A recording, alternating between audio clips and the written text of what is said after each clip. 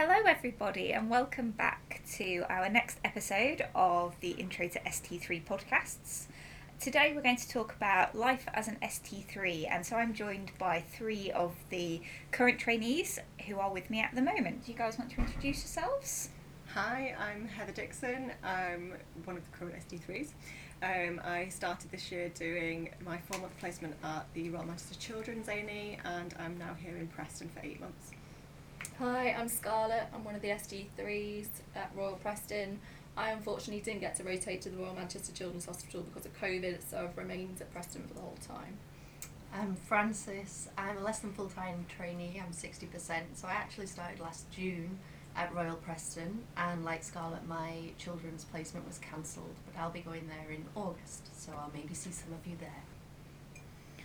Okay, so shall we start off with you guys telling me what you were most worried about when you started ST3, if you can remember back that far?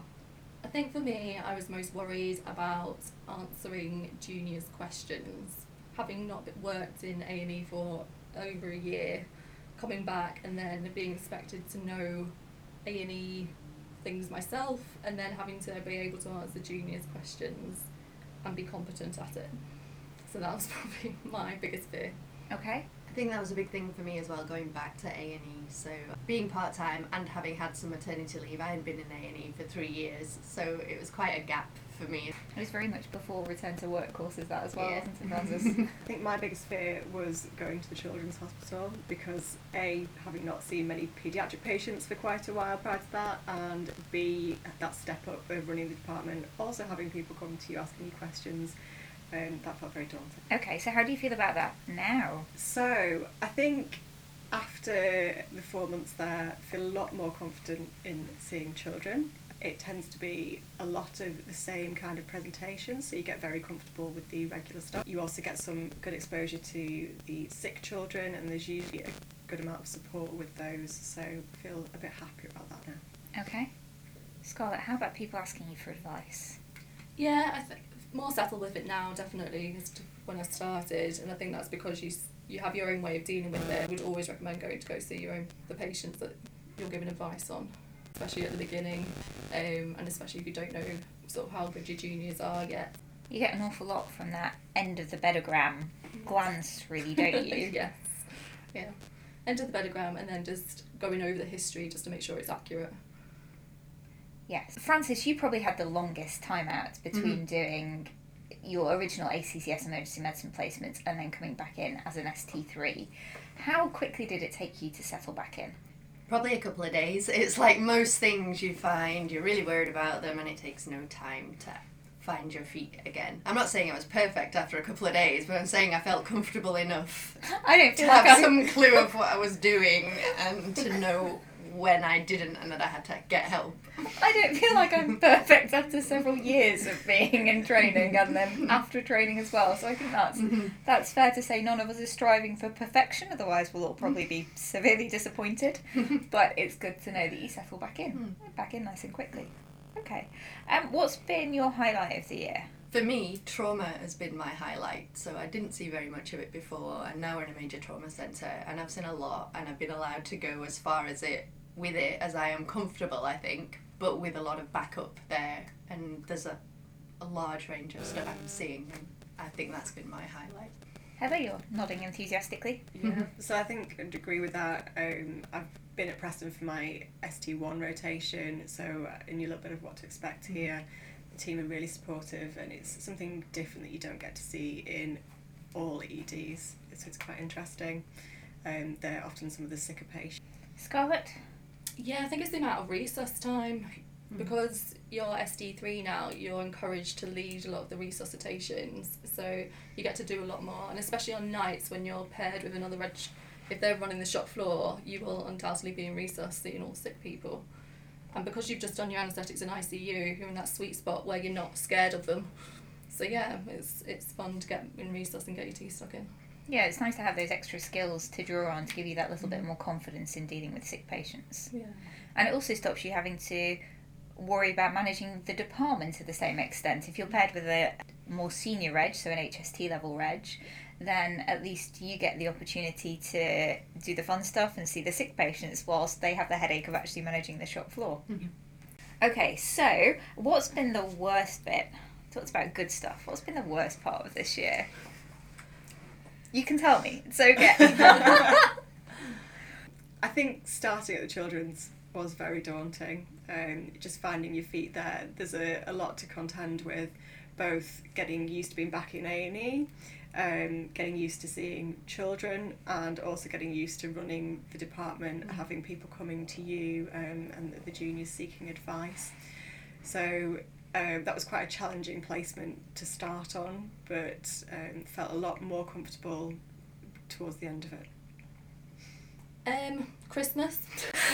I had no time off over Christmas and New Year's. I think, as much as I said that being in resus is really, really great, in the really busy periods you are relied on very heavily to pick up a lot of the slack. And when other people are off over those sort of annual leave type heavy periods, it can feel like a lot doing resus. But I've not been to the children's hospital, but I think that would have been challenging for me had I gone. Yeah. Frances, what about you?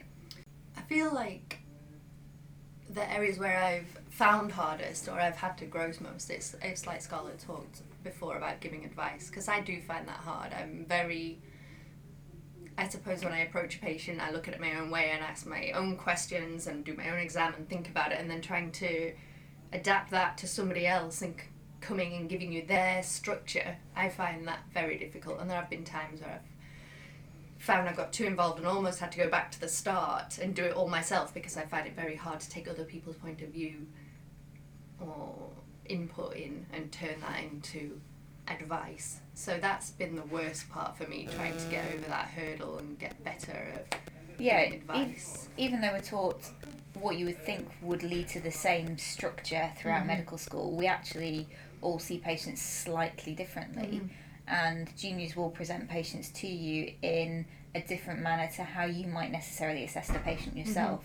So taking the pertinent information and adapting it to your own structure in your head can be quite hard to get your head around, and sometimes it does just feel easier going in and seeing those patients almost from scratch, doesn't it? I think so, and different people have different levels of, I suppose, risk that they accept. So they might come to you, I want to send this patient home because this and this, but then you have to pick up on the things in your head that I would want to know this and this. So it's all about adapting in those ways, I think. I mean, I've had some useful bits of advice about that, and I think one of the best pieces of advice I got for giving advice is find out first what the question is, and then you can tailor everything to that, and that really did help me, that single piece of advice. Yeah, and it helps you actually focus and listen rather than switch off and daydream. That would ever happen when somebody asks you for advice about a patient. Okay. Heather, you've touched on your placement at Royal Manchester Children's a little bit. So this is something that gives a lot of trainees an awful lot of anxiety and worry. So what can you tell them about it? Are there any tips that you can give that might make them feel a little bit better, or should they be rightfully terrified about moving over to kids? It is a big step up, definitely. The nursing staff are very experienced, and I think if you can get them on side, that's a crucial thing. They will be really good allies at that point. They're also very experienced, so it's great to be able to draw on them. It does feel a little bit, I think it does feel a lot less supported than you are previously used to, so you have to get used to that and taking on that challenge. But the specialties around the hospital are also, aware of that situation and probably more supportive and more involved with the patients than they would be in adults, which gives you some backup. Yeah, I think we find that in kids, that actually when you ask for help from other places, whether it be PICU or whether it be tertiary teams, surgeons or medical, help is often a lot easier to get hold of and to get them to come down to see kids in kids' They're a lot resus. more forthcoming with that, definitely. So what makes it feel less supported when you're in the department? So there are definitely fewer senior members of staff around, so overnight and at times through the days or evenings you will be the most senior person there. Fortunately there are usually more than one ST3 depending on the time of day.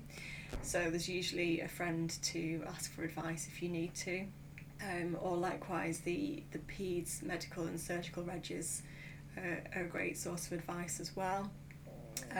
Obviously there are consultants at the other end of the phone if they're not present in the department.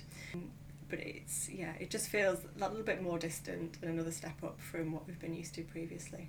Yeah, and that I think is the big anxiety about ST3 is that step up. I think the thing for our incoming ST3s to remember is that we expect it to be a little bit uncomfortable as a step up into ST3, and so the consultants at the Children's Hospital will be expecting you to ask for advice about patients and won't expect you to know what you're doing in every situation, because they acknowledge you've not done peds there at that level before, and lots of people haven't done any paediatric stuff since they were in medical school. Mm-hmm. So it's not something that they expect you to hit the ground running with when you get there. So the other thing about ST3 that people are often anxious about is the portfolio. So the e-portfolio for this year is incredibly heavy and can be quite difficult to manage. How have you found the portfolio this year? To be honest, I've found it okay. I think you just have to start putting stuff in it early, and whenever you just have a mental list of what you need to get covered and ask for a workplace assessment whenever you see it. You just have to always have it in the back of your mind, I think. But I've never had problems getting people to look at stuff with me or fill things out, so it's actually been smooth, just as long as you keep on top of it, I think. Yeah, just being aware of what you need to do. Mm-hmm. Yeah, I agree with Frances. Just print out the list of what the portfolio requirements are, make sure you have a good idea of what's on it, and then as you're seeing cases, just get people to review with you. But in terms of actually getting it completed, it's okay, you can use lots of RChem learning, podcasts, reflections to fill out spaces that you might have. I think as well, if you can get as much of your paediatrics done in your not the children's placement, that's helpful too. I've heard from other trainees it can be quite difficult to get assessments there just because there isn't always that senior around to assess you. So that's maybe something to know if you're going there last. Yeah, if you're leaving it to your last placement and your ALCP is actually in June, you've not got much time on a last placement to pick up assessments when you're there. So the more that you've got done before that last rotation, the easier it will be to make sure everything is completed and signed off. I think it's easy to forget as well that children's is only a 4-month rotation. So by the time you found your feet in the department, it runs away with you, so you need to be quite proactive with it. I think, like you guys were saying, because there isn't always somebody else senior on the shop floor, it can be a little more difficult to get your assessment signed off. So I think it's important to be really proactive with them. However, I think having approached the consultants for sign-offs, they're very good at doing it. It's just making sure that you take those opportunities. Yeah, so remember to ask, and then you should be all right with it, and make sure that you start early enough. Yeah. Okay, so I think finally, I'm just going to ask you all if you could give one piece of advice, so your pearl of wisdom, to the incoming ST3s. So I would say enjoy it and do as much as you can, because this is like that really nice time where you get to practice at all the grown-up stuff, but you still got proper grown-ups watching you and supporting you. So just to do as much of you as you can, I think. I found it a really fun year. Good. I'm guessing because you've been with us for that year. I'm very glad to hear it, Frances. I would say it's okay not to know everything and completely fine to ask for help. Don't expect you need to know everything. But again, yeah, really enjoyable year. You'll learn lots. That'll be great. I think along a similar lines, use this as a good opportunity to build on the areas that you're not confident on, and do things like other courses, other academic things to build up your knowledge, because it's a great year for doing that. And then from ST4, you're doing it yourself. So good chance to prepare for that. Fabulous. Thank you all very much for agreeing to do this with me today. It's been a pleasure. Thank you. Stay safe, everyone, and bye for now. I feel like, did you ever watch Frasier? Did you ever watch Frasier? And Frasier has now left the building.